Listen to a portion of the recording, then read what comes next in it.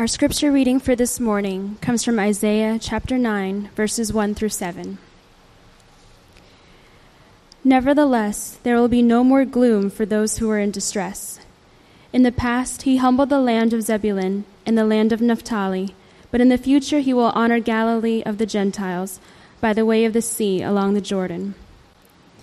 The people walking in darkness have seen a great light. On those living in the land of the shadow of death, a light has dawned. You have enlarged the nation and increased their joy. They rejoice before you as people rejoice at the harvest, as men rejoice when dividing the plunder. For as in the day of Midian's defeat, you have shattered the yoke that burdens them, the bar across their shoulders, the rod of their oppressor. Every warrior's boot used in battle and every garment rolled in blood will be destined for burning, will be fuel for the fire. For to us a child is born, to us a son is given, and the government will be on his shoulders, and he will be called Wonderful Counselor, Mighty God, Everlasting Father, Prince of Peace. Of the increase of his government and peace there will be no end. He will reign on David's throne, and over his kingdom, establishing and upholding it with justice and righteousness from that time on and forever. The zeal of the Lord Almighty will accomplish this. This is the word of the Lord. If you're new or visiting Metro Presbyterian Church this morning, we're beginning a new series about the life of David, the gospel according to David. And David is perhaps the single most documented ancient historical figure in world history. And so it's important that we study him because the Bible speaks so much about David. And before we get into that, though, I really wanted to get into addressing the whole point of talking about the life of David. David was the greatest king of Israel. And there are many prophecies since the time of David of a greater king, one who would come, to whom David himself points, and that's Jesus Christ. So it's very important to study the life of David because David himself was a mere shadow of Christ.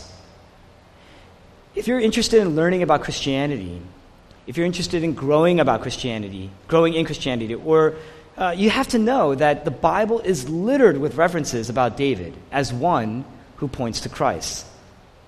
And of all the passages that talk about Jesus being the king and connecting him with David, the throne of David, this is probably one of the most famous. It's Isaiah chapter 9. So we're going to learn three things today about how the coming of the king, the coming of Christ, gives us courage, how you get courage, and what are the implications of Christ coming into your life with courage.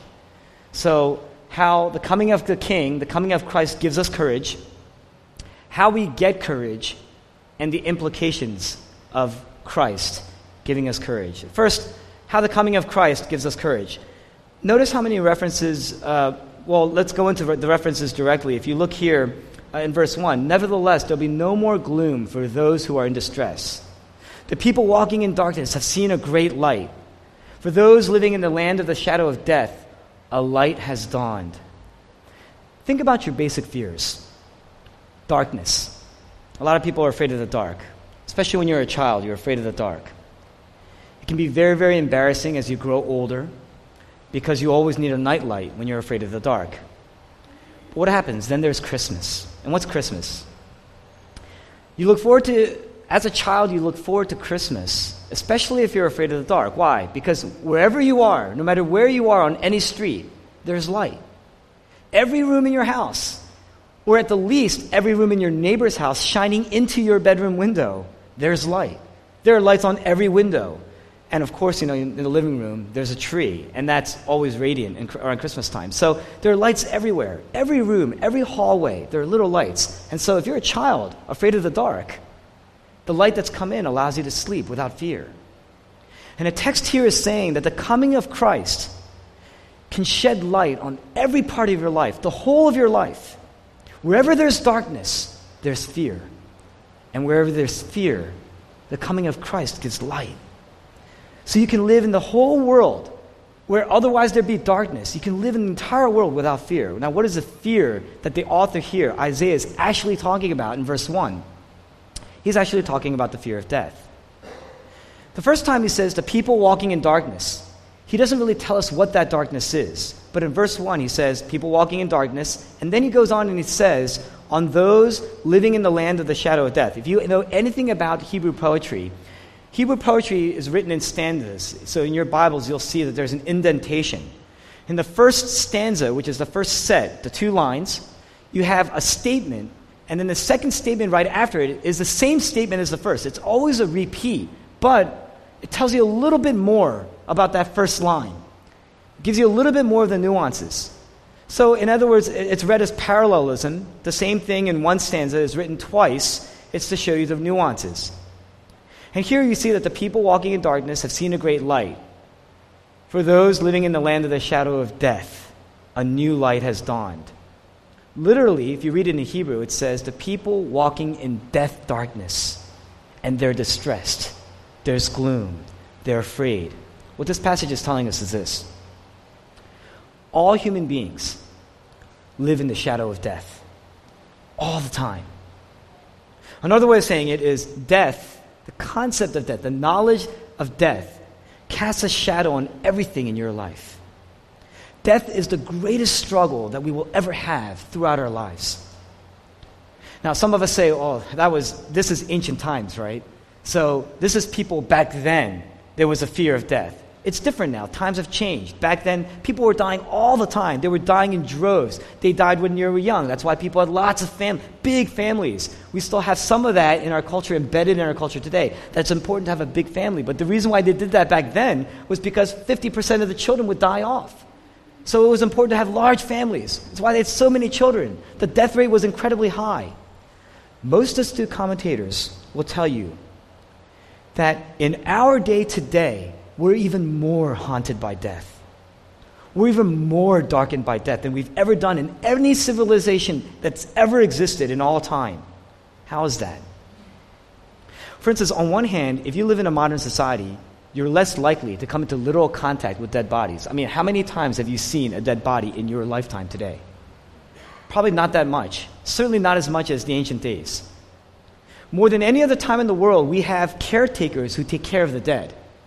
It's a process now, a business process. When you're dying, you go to a place. Well, first, when you're sick, you go to a place. When you're dying, then you go to another place. And then when you're dead, the experts take care of the dead body. So we're less likely to come to literal contact with dead bodies. However, the death rate really has not changed. It has not changed the death rate in human society. It's still 1 death per person. The death rate has not changed. Everyone's going to die. And commentators today say that the one key difference today from the ancient days is this. Societies back then knew how to deal with death better. They addressed death better. Today's society is the first society in all civilization that's lost the certainty of life after death. We've gotten rid of that certainty. Every other civilization, every other society throughout world history understood the concept of life after death. But in our civilization today, in our society today, we've lost that. Every other civilization believed that after you die, there's a possibility that you could have greater fulfillment, a greater joy, a greater life, greater options, greater freedom, greater love. And these were older societies, right? Older societies, they were dying of the plague, there were pandemics all throughout society. They were not as dominated by the fear of death, even still, even though they saw people dying all the time. Why is that, right? If you look at famous commentators and what they're saying, if you were to boil it down, if you see an old movie that came out in the 90s, I mean, if you see this movie, Brad Pitt was a star, so maybe some of you guys saw it, Meet Joe Black. I'm going to kind of sum up what all philosophers today are telling us about death. Imagine you have a day off. Imagine that, right? On your day off, what do? You do things that are really meaningful in your life. You want to do things that are meaningful in your life. You want to do things that make you happy. So what do? Well, you're going to pull out your favorite book or magazine. And you're going to take it to your favorite coffee shop. You're going to take it to Ultima Coffee, right? Or you're going to take it to Starbucks. Or you're going to take it to Hubbub. And you're going to order your favorite espresso, maybe a double shot. And after you read, you're gonna walk over, or you're gonna jog over to Kelly Drive. And you're gonna jog down Kelly Drive. Beautiful scenic. Scenic, it's beautiful, it's sunny out, it's pleasant.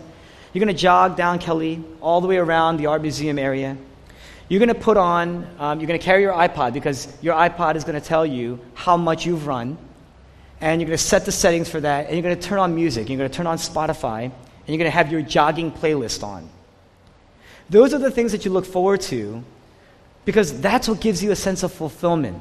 That's what gives you a sense of peace and rest in life. Your favorite music, your favorite book, your favorite cafe, with your favorite coffee. It gives you a sense of culture and sophistication.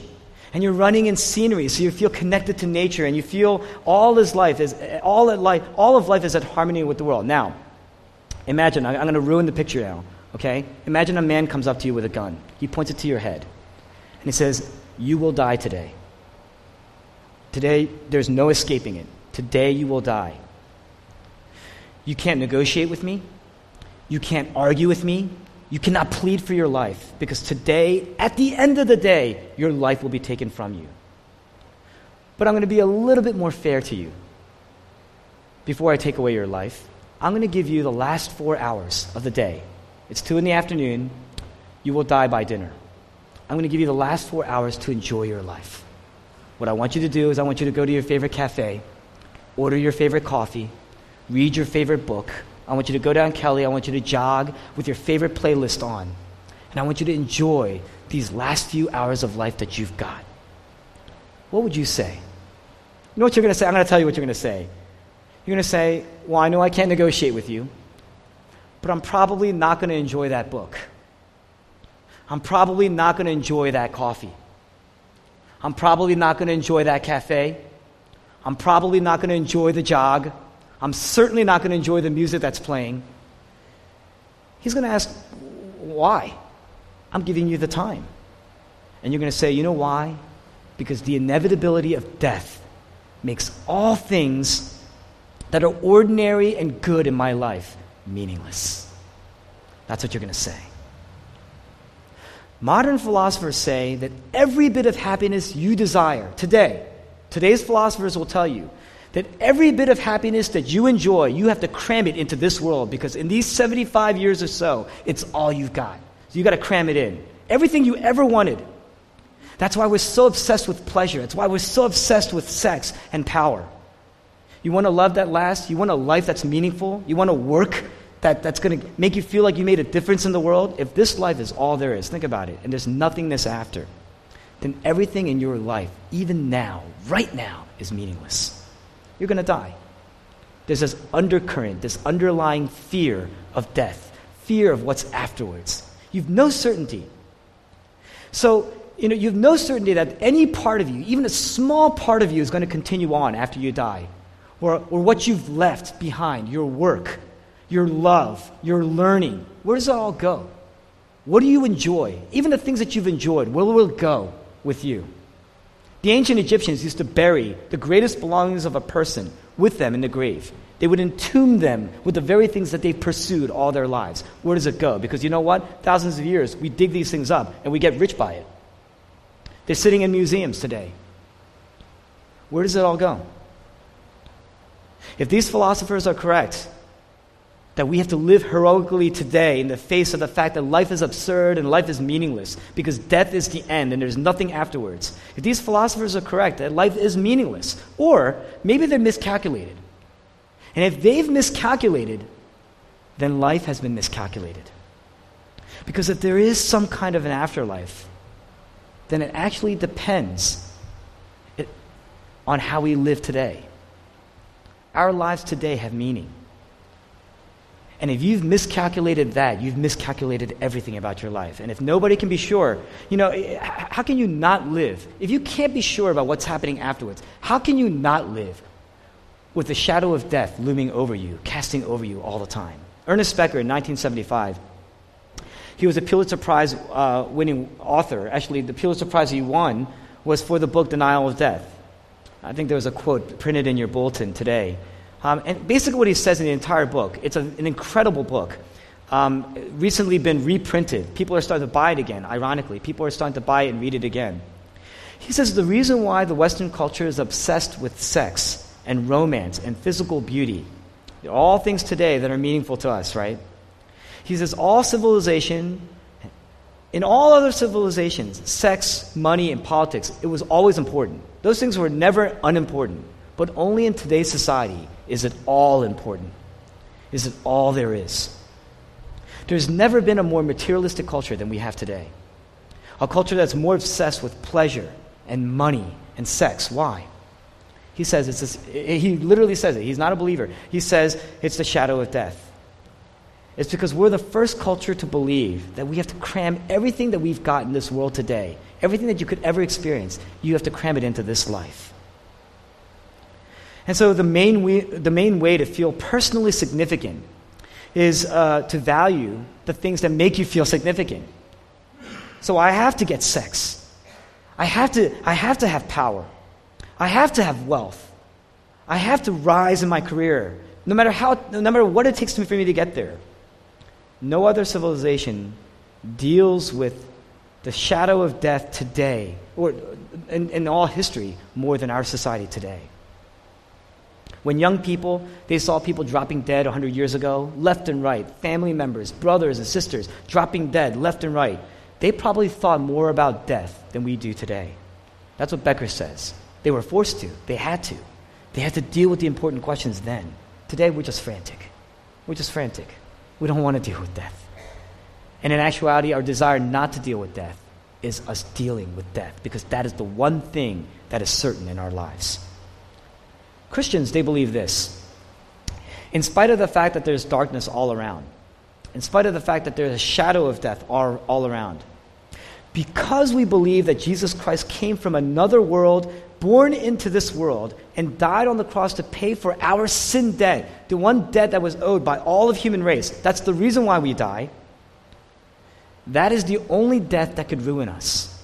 That is the only death that would bring us into true nothingness. That is the only death that could actually ruin us altogether. But Christ already paid that debt. And so when we die, there's no fear. There's no fear of death. And when you don't fear death, death is only a shadow. A shadow can't hurt you. When you don't fear death, you don't fear anything. You don't fear anything. Christians, they know they don't need to fear death, because as terrible as it is, death no longer has any power over them. When they die, it brings them into something even newer than they are today. That's what Christians believe. So they don't fear death. They don't fear anything. In a time when Christians were being persecuted in droves, they didn't fear. They went to their own crosses singing hymns. There was certainty in their life. They don't fear anything. They were less attached to money, so they gave radically. They were less attached to sex. So as a result, they loved people genuinely. Even the shadow of death doesn't loom over their lives. That means you can live in this dark world, but because you believe in Christ, a light has dawned. All the shadows in our lives, all the dark corners in our lives, there's a light that can dawn there because the King is here. And he didn't come despite your brokenness. It's not like you have to clean yourself up and make it seem like there's light there. He came into the brokenness. He came into the darkness. He came into the places where we fear. And he sheds light there. There's no dark corners. That means you can walk around any part of the world, at any time, any century, any decade, any situation, without fear. There's light. You're not going to be obsessed with self-preservation. You're not going to be obsessed with romance, self-significance, self-worth. There's no underlying fever of fear. There's nothing frantic. You're going to be poised. You're going to have courage. The coming of Christ, in this text, the coming of the King, the greatest command that Jesus and God ever issued to his people. It's issued more times, it's uttered more times. The one phrase that's uttered more times than any other phrase or any other command in the Bible is what? Fear not. Be not afraid. Fear no evil. Fear no darkness. That's the first point. Now, how do you get it? How do you receive it? The rest of this text is about the fact that light has come into your life. And when that light has come in, it comes with power. But the thing is, you can only receive it as a gift. You can't earn it. If you try to earn it, you don't get it. It's just going to create darkness in your life and greater fear. The language all throughout the text is about a gift. For to us a child is born. It's been given. It's merit. A gift versus merit. For example, in verse 4, he talks about this. He says, "For as in the day of Midian's defeat, you have shattered the yoke that burdens them, the bar across their shoulders, the rod of their oppressor." That's what he says. He refers to a time when God, he delivered his people from the Midianites through Gideon. Gideon, who was Gideon? In the book of Judges, Gideon was a judge. Gideon assembled a large army to fight against the Midianites. And God looked over that army, the best of the best. And what did he do? He whittled it down to almost nothing. God made Gideon send the entire army home before God himself defeated the Midianites. And it was to show Gideon that salvation never comes through your human might, through your ability, through your power, through your talents, through your strategic military awareness, but only through the power of God and through his grace. That alone. Grace alone. Then you look at verse 5. Every warrior's boot used in battle. This is amazing, by the way. Every warrior's boot used in battle and every garment rolled in blood will be destined for burning, will be fuel for the fire. What is it saying here? Isaiah is saying that take your warrior's boots, take your military gear. You're in a war. You're in a battle. I want you to take all the military gear, all your weapons, all your arsenal, and I want you to burn it up. That's what he says. You don't have any need for it. Ultimately, the language gets down to this. For to us, why? Why does he say you do that?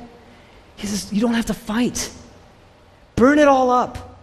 Everything that you've ever put into the battle to say, yes, I can win. I can get through life on my own. You're just addressing the fear of death. And you're going to lose if you do that. He says, I want you to live life gathering up all these things and just throwing them into the fire. Why? Verse 6. For, that means because, to us a child is born.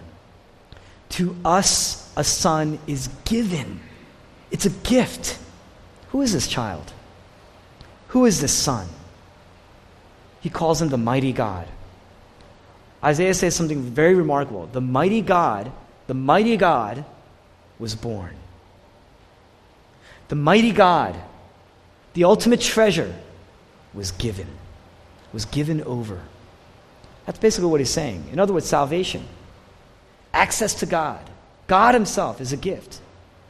He's a gift because a mighty God was born, not because God showed up, not because he gave us vision, not because he came and he gave us all these messages and enlightened us. God himself was born into history. Isaiah is saying that when Jesus Christ came into the world, he came physically. Literally, he came literally. He came physically. In 1 John chapter 1, the author says, we saw him with our eyes. We felt him with our hands. Isaiah says God was literally born, and he was born in a manger. Why does he emphasize this so much? Most people think it doesn't really matter whether Jesus was born in a manger, whether he was born of a virgin. He says that what's great about the birth of Christ is that this basically it's a very inspiring story about God's love. And so what it teaches me is that I should live a life of love. I should live a life of hope and goodness and generosity. It doesn't matter whether you believe it or not, whether Jesus truly is the deity incarnate, whether he was born of a virgin. Just be a good person. That's basically what he's saying here. God came to be a great example. He came, he was born humble in a manger. Sure, live a good life. That's basically the essence of the story. That's exactly what this text is speaking against. To say that those things don't matter, and all that matters is that you live a good life. What you're really saying here, verses 4 and 5, it's counter to verses 4 and 5. You're actually not surrendering the gear. You're actually putting it on. Because what you're really saying, that's a doctrine. What's a doctrine? A doctrine is a statement full of assumptions about God, assumptions about life, assumptions about sin and human nature, how to connect with God. If you were to counter that, verses 4 and 5, you were to say, no, what this whole text means, that Jesus being born into the world, it just means to live a good life. What you're really saying is what every other religion says about how to connect with God. Lots of miracle stories in every religion. Buddha, Muhammad, Confucius, every single one of them have miracle stories. They're all stories about things that happened in their lives that's valuable to teach us about our lives. Teaches us to be an example. In every other religion, Whether or not those things actually happened to Buddha or to Muhammad or to Confucius, mainly what they're saying is salvation is completely dependent on you. Completely dependent on you living out the teachings that result. The story doesn't matter. It's the teaching that matters. And at the end of the day, you have to live it out. Here's how you have to live, and you will be saved if you do it. Christianity, verses 4 and 5 and on, exactly the opposite. In every other religion, they're saying it's what you do. In every other religion, it's saying it's what you give that saves you. Christianity says it's what Jesus does. It's what Jesus gave that saves. You are a child of the King. That's what matters. It's not what you give. It's not what you do. It's who you are. You are a child of the King. It's what you received. You're a sinner saved by grace. You received access to God. Unto us a child has been given. Unto us a child has been given. For us a child was born. The reason that Jesus was born, the reason why Jesus lived, the reason why he died on the cross is because, Christianity, he wasn't just born. He was born for us. He didn't just live a life like Confucius or Buddha or Muhammad. He lived a life for us. He didn't just die like those other martyrs. He died for us. He died in our place. He died as our substitute. He died as our representative. Every other religion says you are saved by what the teacher tells you to do. But Christianity says you are saved by what the Savior has done. Every other religion says you are saved by what your teacher has said. Christianity says you are saved by what the Savior has done. Jesus became a child. Why? He came to be weak. He came to be vulnerable. He came to be disowned. That's why he had to be a child. He came as a child so that on the cross he could be disowned by God, his own Father. On the cross, he says, my God, why have you forsaken me? In other words, what he's saying is, he doesn't even call God his Father. The only place in the Gospels, the only place in the Bible where Jesus does not call God his Father. He says, my God, you have forsaken me. I'm not your son anymore. I've been disowned. On the cross, he suffered the ultimate darkness. You know that on the cross, a storm came? Darkness enveloped the entire area. There were earthquakes that were so bad that tombs were opening up. And in that darkness, in the storm, Jesus stand tall, hung up on the cross to brave the entire wrath of God. And on there he's saying, I have been forsaken. I am now suffering the ultimate darkness. I am the light of life, and yet I'm suffering the ultimate darkness. Why did he do that? He did it for you. He did it for us. He did it for me. At Gethsemane, he's praying to God, knowing the next day everything that he's going to suffer. He's going to suffer at God's hand. God is going to pour out all of his wrath in totality onto his son, so that not an ounce of his anger would be left to be for his people. It would be all absorbed by Christ. And knowing that, what does he say? My soul is overwhelmed to the point of death. When Jesus died, he died twice. He died at Gethsemane because he thought about everything that he was going to suffer, and there he was overwhelmed. Why? Because the shadow of death was looming over him, and he feared.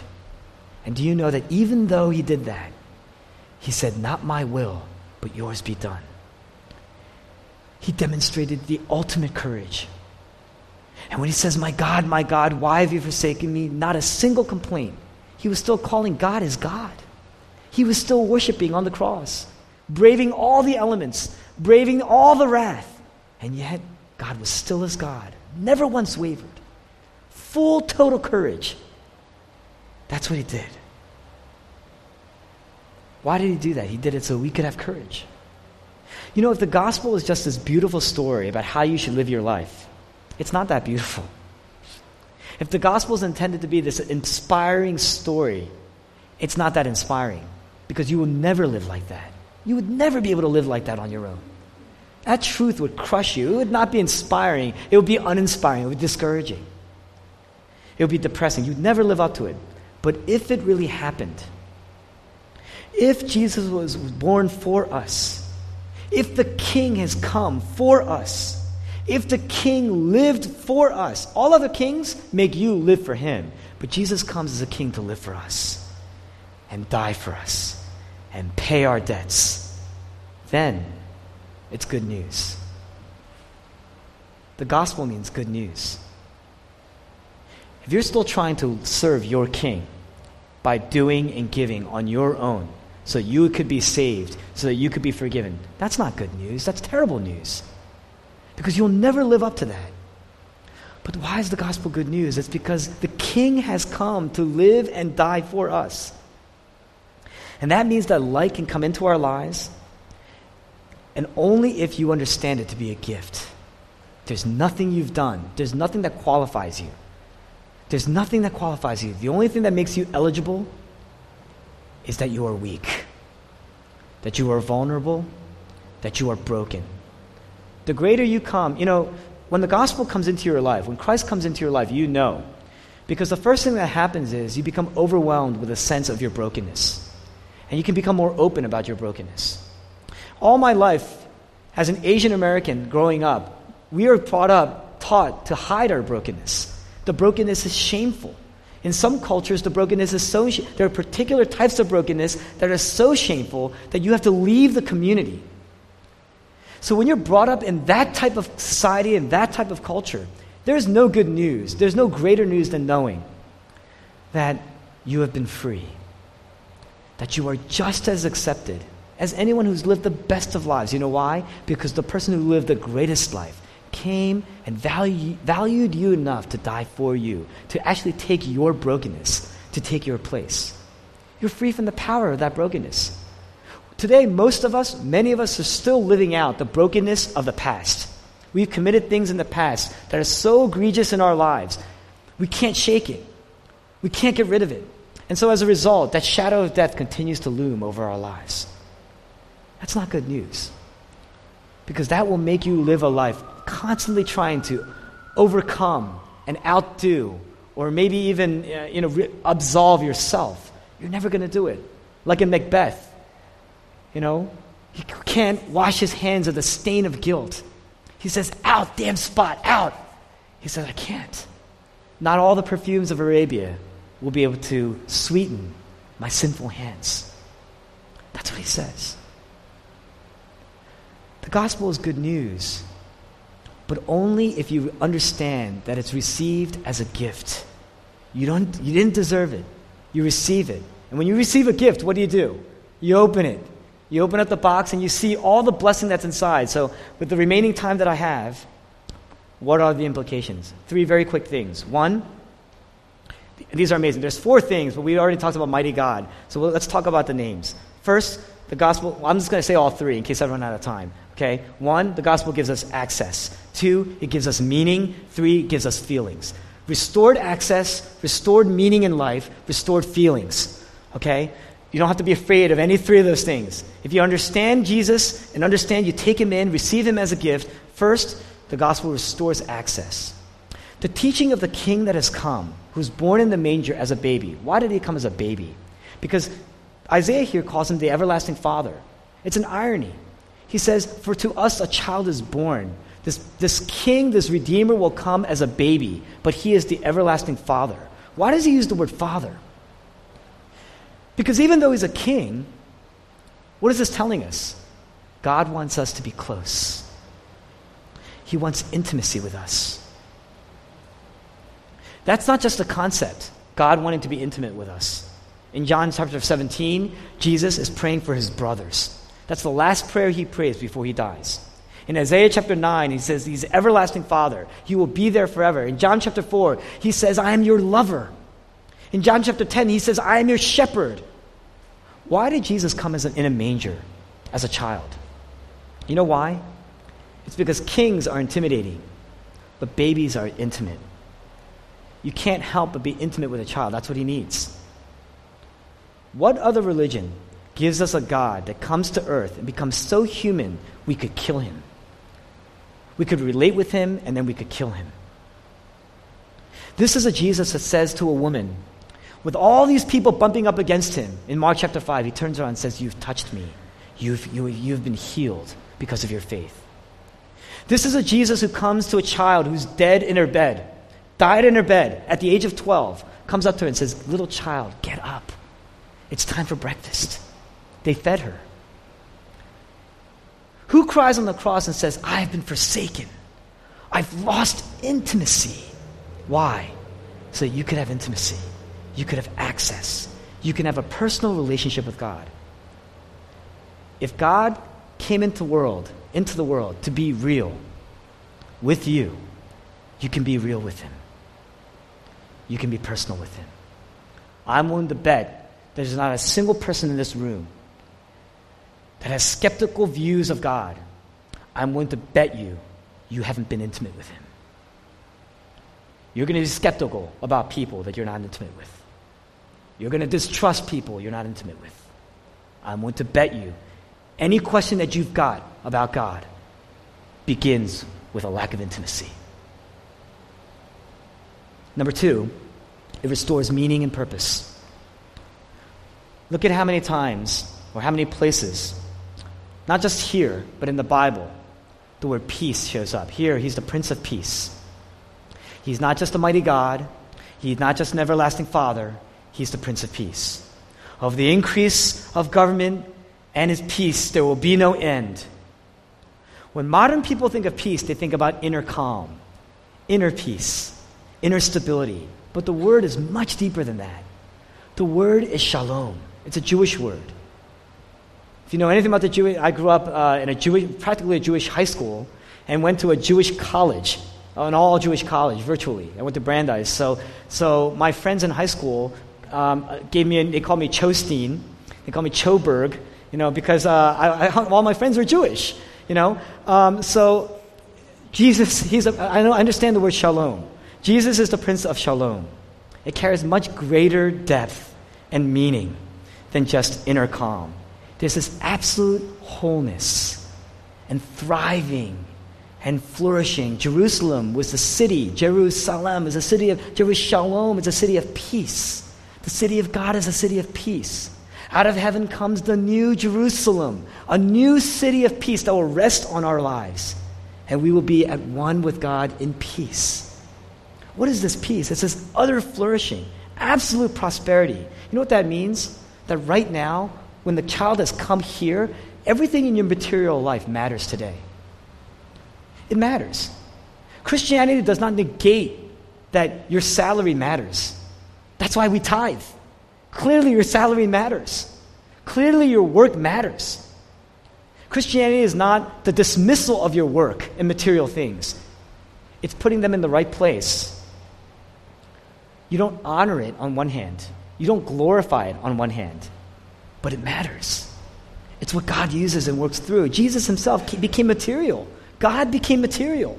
So the world matters. Things in life matter. But what it means is this. Peace on earth means that where there's poverty, there will one day be prosperity. Where there's death, there will be life. Where there's sickness, there will be redemption. Where there's hunger, you're going to be satisfied. Where there's thirst, you will be quenched. You get what I'm saying here? Where there's alienation, you're going to get access. If you're unhappy, you will have an inner poise, an inner calm, an inner peace. Why? God received a body. He came into the material world. The gospel is this. The gospel is not we all escaped the material world into nothingness. The gospel is God came into a very, very bad place, into a very, very bad neighborhood, and was killed by very, very bad people. That's the gospel. But he didn't come just to have that done. He came to rehab it. When he said the kingdom has come, he was proclaiming. What was he proclaiming? He was fulfilling prophecy of the kingdom that will come and restore everything that's broken in the world, including you.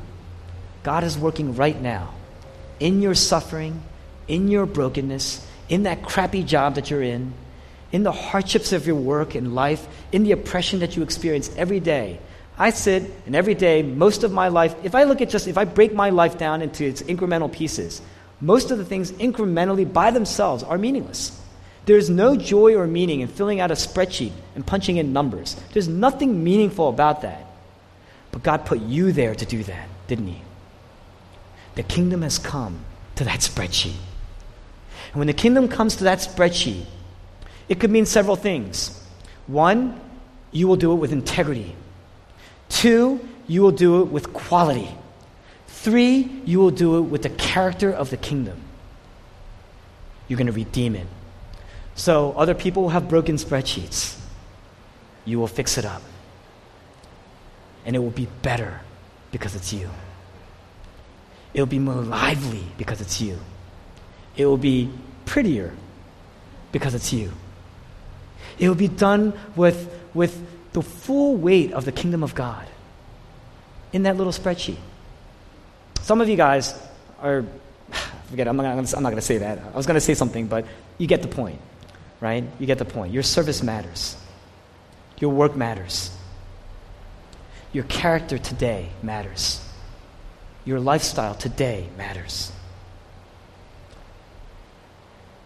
Lastly, the gospel restores our feelings.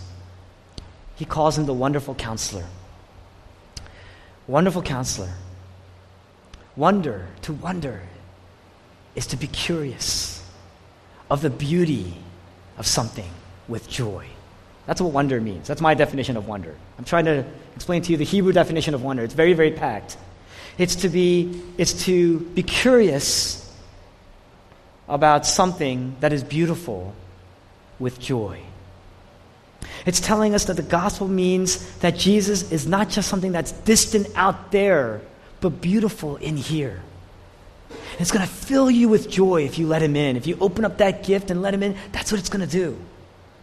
I'm telling you, if you are a skeptic today, it's because you haven't opened the gift. If you don't open a gift, it's just a package. And sometimes packages, when I get packages from Amazon and Zappos and all these other places, it's a crappy, beat-up looking box. I don't know what's inside. You know, it could be a bomb product. I don't know what's inside. So it just sits there on my desk. The beauty is within. You receive it, you open it up. James Montgomery Boyce used to say, when preaching Romans, you have to appropriate the gift. You got to use it. That's when you realize how beautiful it is.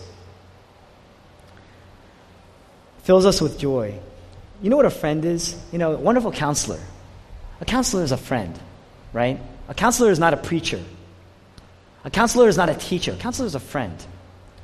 A beautiful friend. The job of a friend is what? An intimate friend. A friend is intimate. So what's the job of a friend? It's to take a person's heart that's broken or that's empty, and their job is to heal it and fill it with truth and love. If you just fill it with love, it's going to go away. If you just fill it with truth, they're going to go away. But if you fill it with truth and love, it's going to result in joy. It's going to result in healing. Some of us out here are trying desperately to emotionally invest in people because you're needy. And others of you here are desperately trying to get away from people, right? Because you're afraid of committing, you're afraid of disappointing, you're afraid of giving. But what if, regardless of the circumstance, what if there's a subterranean river of joy that takes care of the fear that drives you towards neediness, or the fear that drives you towards self-reliance? What if there's a river of joy underneath all that? What if you have a wonderful counselor speaking into your life all the time, able to remind you of the things that you've done, but able to remind you of what he's done? Able to remind you, there you go, you're working again. You're trying so hard to get love. There's love. Open up the gift again and see. Reminding you of your value. Reminding you and filling you, because that's what's going to heal you, regardless of the circumstances. Then you're not going to overly invest in somebody because of your neediness, because of your emptiness, and you're not going to overly withdraw from people because of your self-reliance, right? You can actually feel for people. You can actually have compassion for people because it's not about you. It stops being about what you need and what you want. It's about what you can give. It means that you can be vulnerable because it's not about your ability and it's not about your competence. You can actually be vulnerable about your brokenness. You know, when you have a friend, two people come together and they're vulnerable about their brokenness and they're pouring into each other, not out of neediness, you know what happens? You start to feel. You start to enjoy. The beauty of relationship is there. And God uses that to bring redemption to you. Get into community groups, will you? God uses that to bring joy into your life, to heal you. If God uses Jesus, the greatest picture of beauty, to become ultimately broken and uses that brokenness to fill the hearts of many, you don't think that he will use you? How do you think he's going to use your life? He's going to use you through your brokenness. You say, Donnie, I have a lot of gifts. I have a lot of talent. I have a lot to give. I don't understand why God's not using me. You know why? It's because you're not broken. You're trying to come with might. That's very counter to the gospel. Will you come with your brokenness? That's how God... Some of you are saying, I don't get it. It used to work. I used to influence a lot of people. I'm very talented. I'm very intelligent. Now, I feel like it's not working. I'm not happy with where I am. You know why? It's because you're not broken. You're not weak. This week, will you remember the gospel that heals, and the gospel that fills, and the gospel that saves you?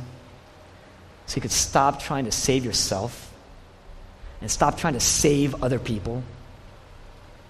Will you just submit to the love of our mighty God, everlasting Father, wonderful Counselor, Prince of Peace? Will you remember that? Let's pray.